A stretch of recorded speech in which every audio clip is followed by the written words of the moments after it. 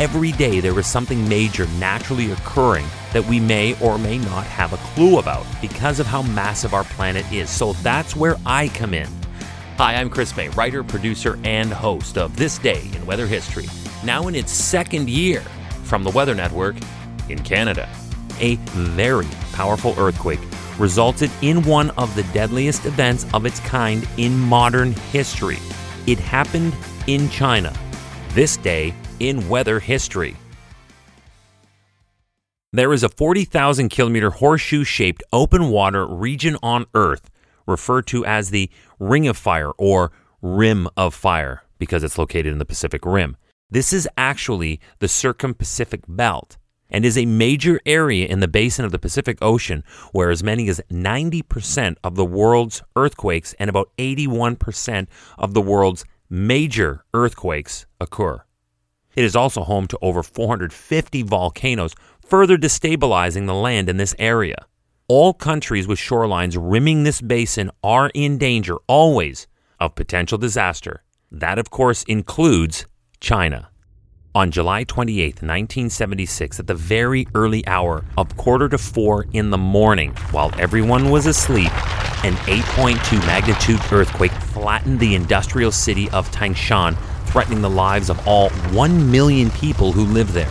And because it struck while everyone was still asleep, the death toll from this was immense.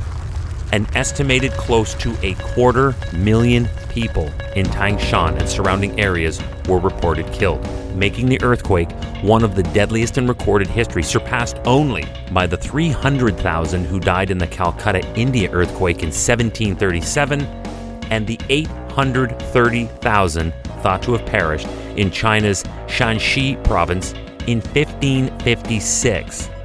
But please, let's put this in perspective. 1976 was a far more progressive and technologically advanced time around the world when you compare it to 1737 and certainly 1556. So I'm chalking this up as the worst I've ever heard of. In the days preceding this earthquake, people began to notice strange phenomena in and around Tangshan. You hear stories about this. For instance, well water levels rose and quickly fell. Rats were seen running in panicked packs in broad daylight. Chickens were refusing to eat. And during the evening prior, on July 27th, and in the early morning hours of July 28th, people reported flashes of colored light and roaring fireballs. They would have been the only ones awake at that time because shortly thereafter, things went nuts.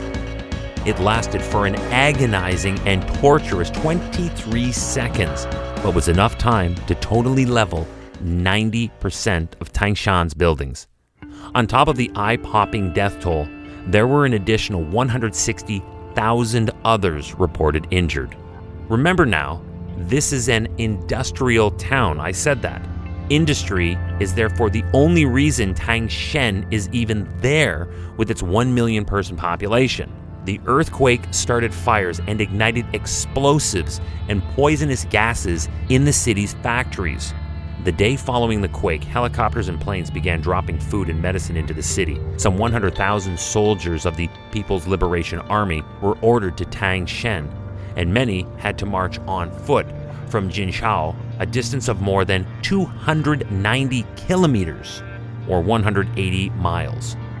Although the Chinese government at the time was very ill-equipped to handle a disaster of this magnitude, they still resisted outside help, insisting that they were self-sufficient. Yet despite the nearly 30,000 medical personnel who were called in, along with 30,000 construction workers in the critical first week after the crisis, still many died from lack of medical care. Hey, just a quick footnote here. Earthquakes have also played a significant part in China's culture and science. They were actually the first to develop functioning seismometers. Years on, under conditions of strict anonymity, many have come forward and stated that the official government figure of 242,000 was actually closer to 500,000 who died on that day in that earthquake that happened on July 28, 1976. This day in weather history.